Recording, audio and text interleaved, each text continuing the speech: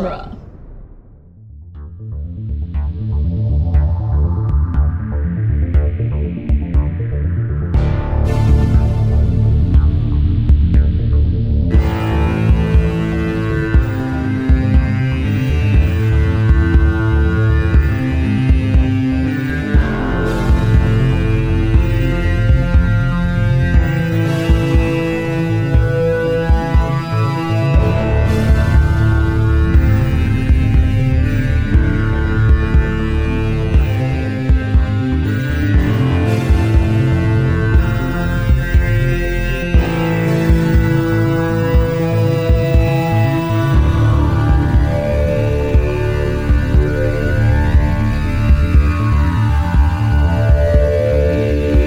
Welcome back to Spider-Man Minute, the daily podcast where we analyze and celebrate the movie Spider-Man one bullying minute at a time. I'm Scott Corelli. And I'm Zach Luna. I'm Nick Jimenez, and that's it. Nothing else.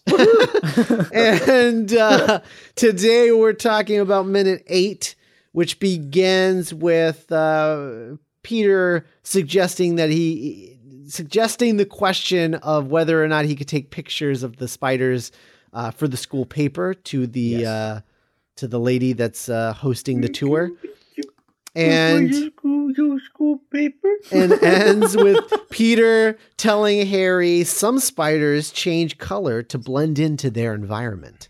Yeah, which is nice. So, question. Yeah. Does Peter actually work for this paper? Because this is the first and only time we hear about it. I think it's meant to set up him getting a job at the Daily Planet. The Daily Bugle. Planet, the Daily Bugle. Yes. Is it? Yes. But is that necessary? Like, do we need?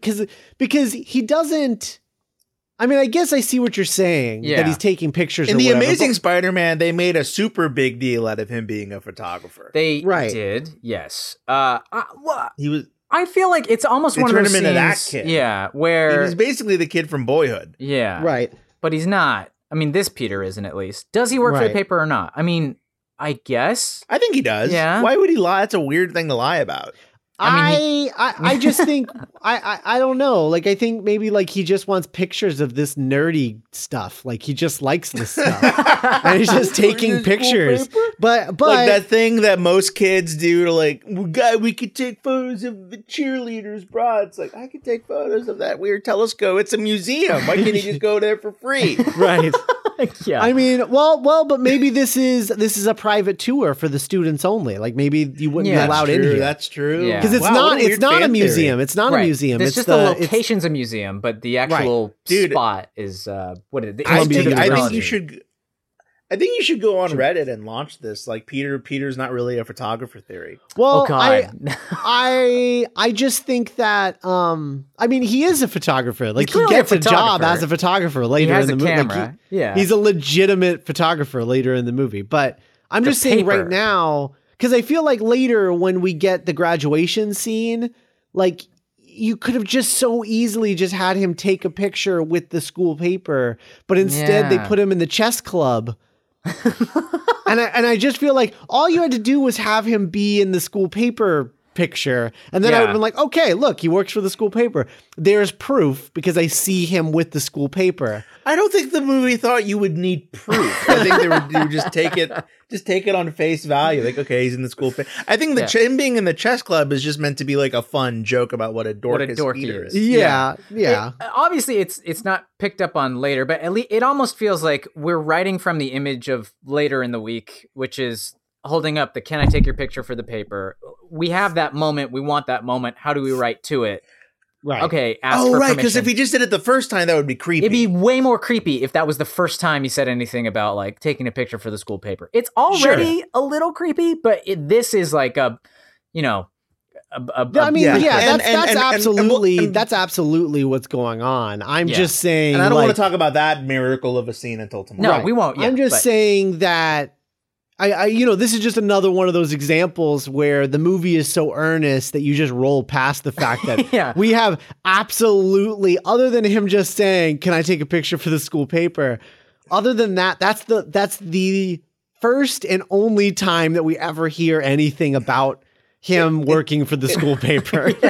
It's like in those bad movies when they just need to give the wife in a comedy a job for one line. Yeah. Where she's like Rashida Jones is like, I'm busy trying to sell the house, the property. That property. Right. You're like, okay, I gotta close that account. All right, back to the Yeah. All right, back to Vince Vaughn trying to eat a whole like house of hot dogs or whatever. What is in that Vince Vaughn classic, House of Hot Dogs. House of Hot Dogs. House of Hot Dogs. Yeah. I gotta eat all these hot dogs, I guess. Hot dog crashers. Yeah. I I don't know what you want me to do. There's all these hot dogs here. I gotta eat them all. I'm a hot dog. Wow. Is this sort of stuff in the Kep drop? The like school picture like justification? Is that? Yeah. So what's interesting about this whole thing is that in the Kep draft, what is going on, and this was something that I wanted to mention in yesterday's minute, but it continues in this minute. So like in the Kep draft, when we get into the Columbia Genetic Research Institute, all of the dialogue is just the tour guide, just talking about, and it is Super the dry. actual right, and it is the actual dialogue that she's saying word for word. They did not rewrite any of this. But it's just, why would you? That's the boring part. Right. It's just that. And then what I think happened was that they found a way to do this, but like you do all of this information, but Raimi is focusing the camera on all of these character moments, and he's using. So you don't even. It's like it's literally hiding the peas under the like macaroni and cheese or something. Right. It's like I gotta get these vegetables in here, but let's just focus on the game because that is so high school. That is so high school that like your concern is who's dating who, or like what are they talking about, or the bullying that's going on, and like that's that moment in high school, not the actual lecture you're attending, especially on a field trip. Right. And I mean, for all we know, like the way that those are written in a studio script, maybe he wrote all of the tour guide stuff, and then the stuff that comes later in the scene is meant to overlap with the tour guide stuff. Sure, yeah. But when you're writing a screenplay, like you have to write what the tour guide is going to be saying, like because she can't just be making it up on set. You have to write that stuff, so that's true. So it could just be that like it reads really dry, but like when you edit it together, it would play better. There is a Can moment. you imagine if this poor actress had to like redo these like all that dialogue like 6 months later? Right. Oh no. Coming in for ADR. Yeah.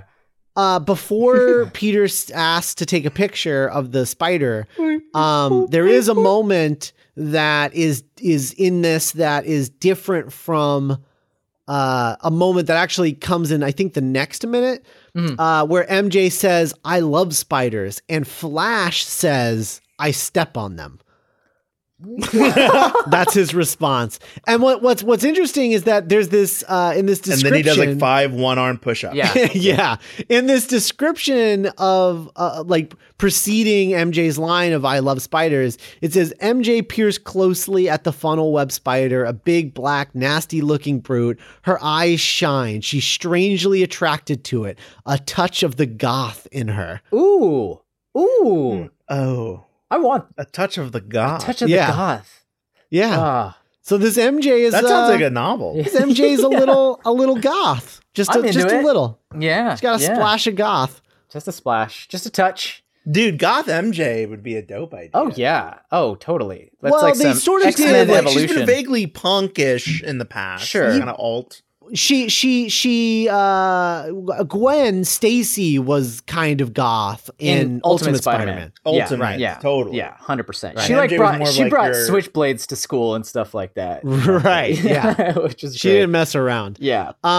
So the other thing that's different in this draft, and I actually prefer the draft. Okay. So in the scene, right, you have, first of all, I have to give them props for the bullying in this movie, like this bit where they're like shoving him so he can't get a good picture. That is 100% authentic high school bullying. Yeah.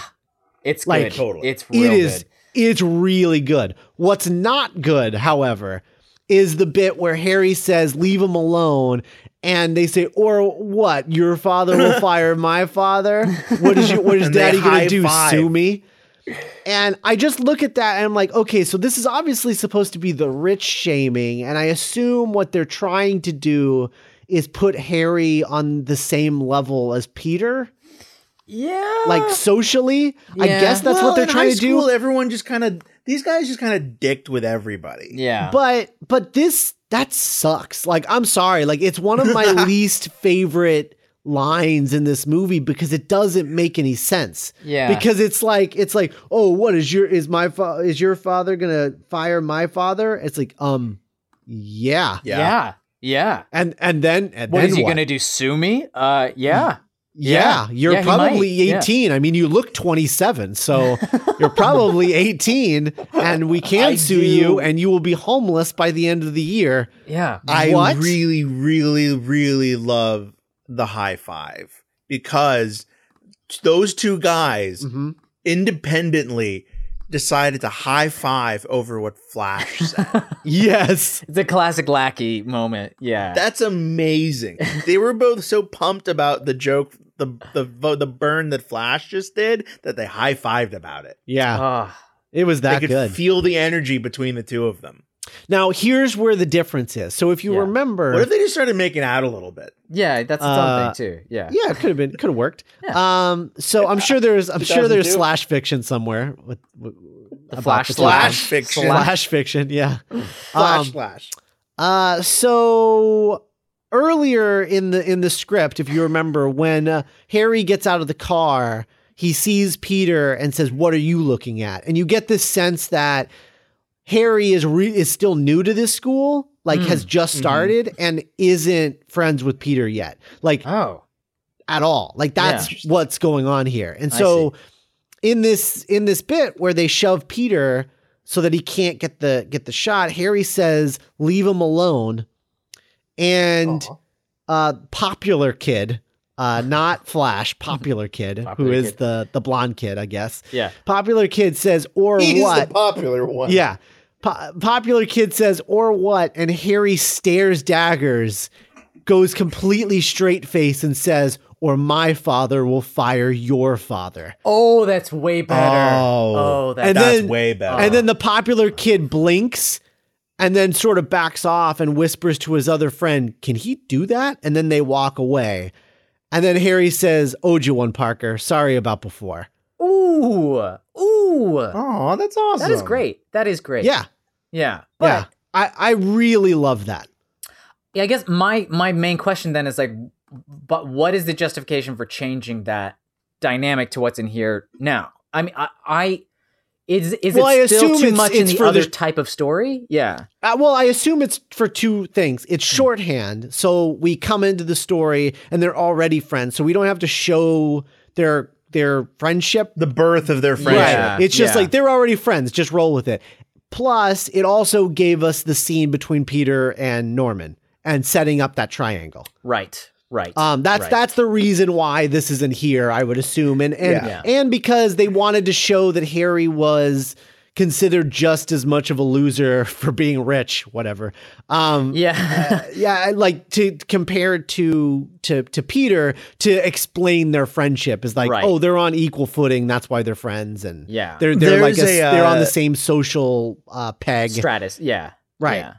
There's a little rule that I picked up learning improv that sticks with me a lot when performing, but also kind of when I'm writing. When you're doing an improv scene, I feel like it's a good idea to not play. A lot of improvisers do this where a scene will start with two characters meeting for the first time. Yeah. Like, "Oh, why are you here?" Or like, "No, but I'm at your doorbell." It's way better to just like call them like Eric, like, or whoever, like you have a pre-existing relationship. You have a pre-existing history, and that gives, you can have opinions about that friendship, and you get backstory, and it's just it gets to the interesting stuff quicker. If you skip the introduction. That's fair. Right. I think that that applies to this scene as well. But like in a vacuum, boy, that's a nice little dialogue exchange in the Kep draft. Yeah, totally. No, it's great. It's great. I like I said, the Kep draft is not a bad script. Yeah. It's just it's a different movie, and it would have been a great movie had it been directed by someone else. Sure. David Fincher. Right. David Fincher or whoever. I forget who else was on that list. Yeah. Tony Scott was on the list. Yeah. Ooh. Yeah. That's our theory as to why the teaser trailer looks the way it does. Is it's made to look like that's the thing. It's made to look like a Tony Scott movie. Yeah. Yeah, I was gonna say there would have been a lot of golden hour. Oh Right. yeah. Yeah. There was a lot of golden hour in that teaser trailer. Yeah. Yes, there was. Yeah. But I know we kind of slagged off on the text of the genetic mumbo jumbo stuff like that, but I do like how efficient it is. I love it. Yeah, like, and you know what? A credit to this actress. I still remember some of these line deliveries. Yeah, yeah. Like she, I've talked to this before, but like Super Spider. Super Spider. Yeah, that sticks in your brain in such a great way that like even underneath the main drama we're focusing on, we still get all the information, and it's just on the edge of like hand wavy magic sounding sciencey BS, but it's not quite there. You know, when she says like, you know, some people think that this spider's sense is like borders on precognition, like spider sense, and it's so funny because the concept of a spider, my spider sense is so silly. Like it is of all the things in Spider-Man lore, I think a spider sense is probably the most comic booky silly thing. But it's also great. It's phenomenal. I love it. But yeah, it's really silly. And so having her just like come up with this lame phrase, just it seems like off the cuff. Feels right to me because it's just like spider sense or something. Yeah, you know, she's like, whatever. how do I? I've said it already, but I can tell these kids aren't quite getting it. It's like spider sense, you know, like I'm explaining a different way that it reacts to its environment, a way that it takes in information, processes it, that's going over your heads. It's another sense, a spider sense. Like, do you think the very realistic looking spiders adds like a certain amount of believability to this? Yes, 100%. Because we're seeing the spiders doing spider stuff. That's cool, but also like, oh, I could see a spider doing that. That seems possible. Yeah. And it's kind of like, oh, okay. I remember being a little kid watching this and understanding that this was setting up as powers. Yeah. But it was in a way that I appreciated. Right. Like it feels integrated properly. And the jump is great. I do love that. Scott, I don't know too much about this. Do you know about like the Spider Wrangler guy that they had? Like that. I mean he cast all the spiders for them, and Kenny. Yeah, like he had his Spider-Man hat. He had like a trucker hat that he wore on set, and it really just seemed like he just looks like a guy that knows who lives in Florida and knows a lot about gators or something. Like it's kind of his vibe, you know. He's like the guy that like shows up on the Tonight Show to like have the third segment where he like brings out like different kinds of animals and puts them on Jimmy Fallon's head or something. Sure. It's a good move to have him there though, to have the real spiders, I think. Because I mean the thing about it was they were. The plan originally, and we'll go into the super spiders when we get to them in the next minute, but the plan originally was to use fake spiders, and they couldn't get a fake spider to look real. Surprise, surprise. Like it either just looked like an obvious rubber spider or a plastic spider that wasn't moving. Like they couldn't figure it out, and they couldn't afford to create the technology for an animatronic small enough to play a spider as an animatronic. Yeah. So they brought in the real spiders to do this thing. and he just brought all of. He's just like, you need spiders. What do you need? And he's just, I got like so many spiders here. You ever seen Arachnophobia? This guy was in Arachnophobia. He's great. Yeah. But yeah, there is something about, like, I mean, we distance ourselves from it occasionally. That idea of like Spider-Man is this like iconic hero that is like so warm and fuzzy to us, is that like big, bright colors, whatever. But like that a Spider Man is an inherently creepy, weird thing, and people there's a little shot of adrenaline when you see a real spider crawling around for a second. That there's something. It adds adrenaline into the scene a little bit, because most people going into this know you're going to get bitten by a spider eventually. And to see some spiders crawling around while she's talking about spiders, I almost get a little bit of that phobia, like in the back of my neck. Like just seeing the one crawl across its web on the little branch thing or whatever that it has, I'm almost like, oh God, oh no. I never think about, I never think I'm afraid of spiders. And then you see one, like,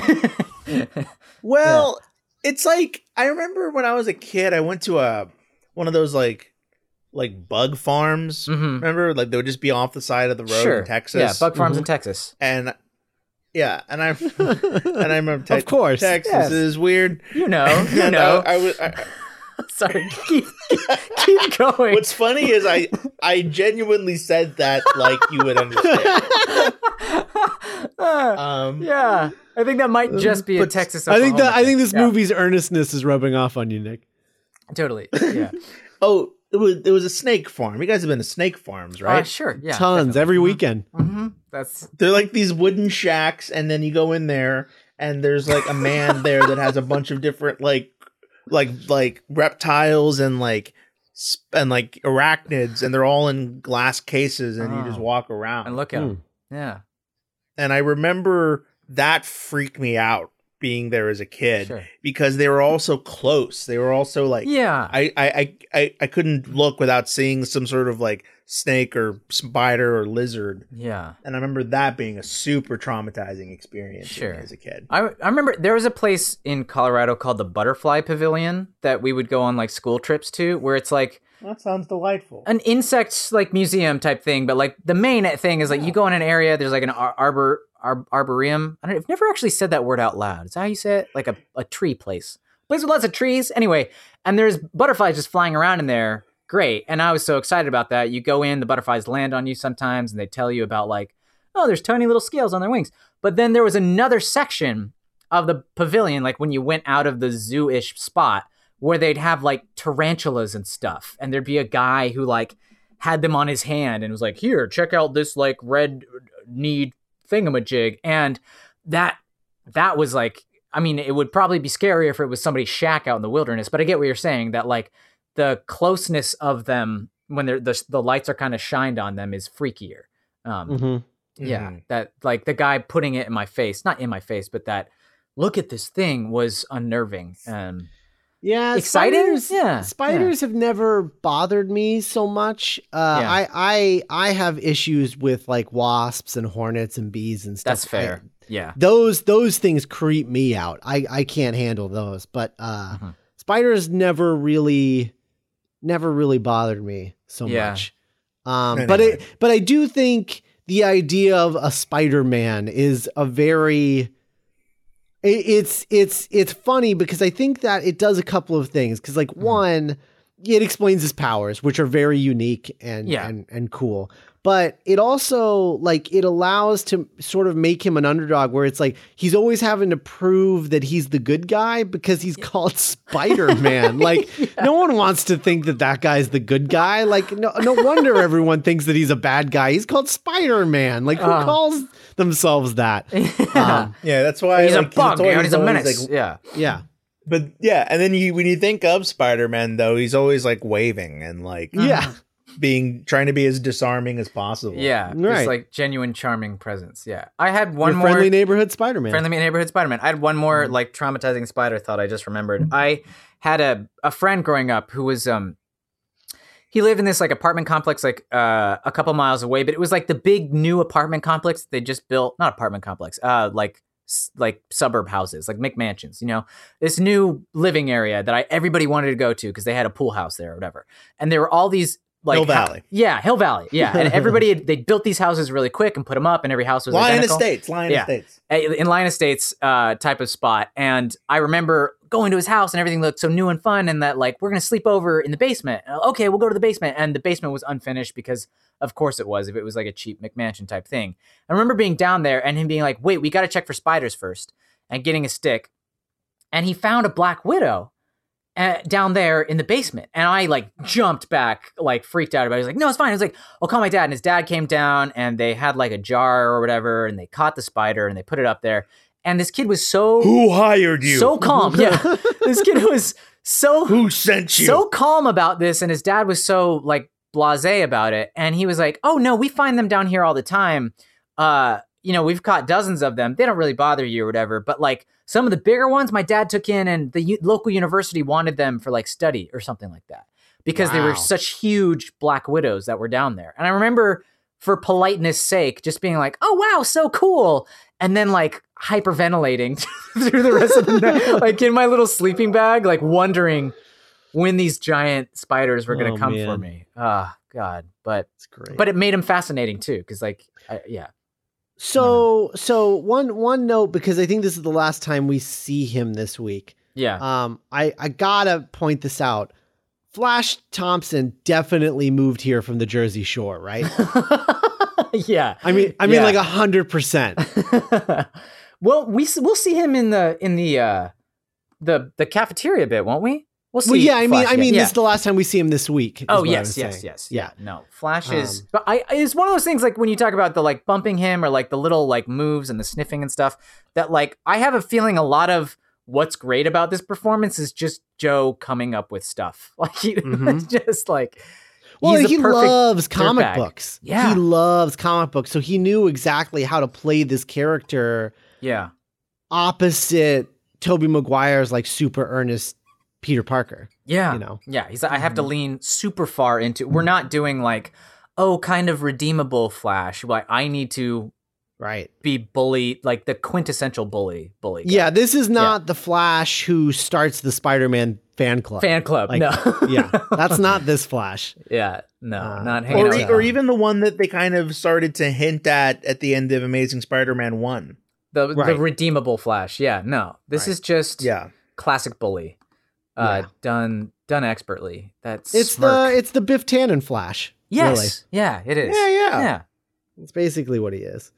I think that's all I have for this minute. You guys have anything else? No, I'm good. I'm grand. We can talk about more stuff tomorrow. I'm excited. I think I'm good. Okay, good. Because the next person to talk will fail this course. I kid you not. I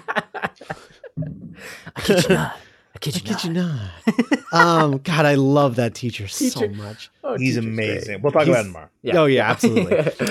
So if you're looking for any other Movies by Minutes podcasts, go check out moviesbyminutes.com. There you can find our patriarchs, the guys who started it all at Star Wars Minute. As well as, every other Movies by Minutes podcast, dueling genre or otherwise. They're all linked on moviesbyminutes.com. There's like 50 of them now. It's insane. Oh, wow. So if you have a movie that you love, it's probably up there. And if it's not, consider starting a podcast. Darn tootin'. Yeah. It's a lot of fun. Absolutely. So we will be back tomorrow with Minute 9. Bye. Bye. Bye.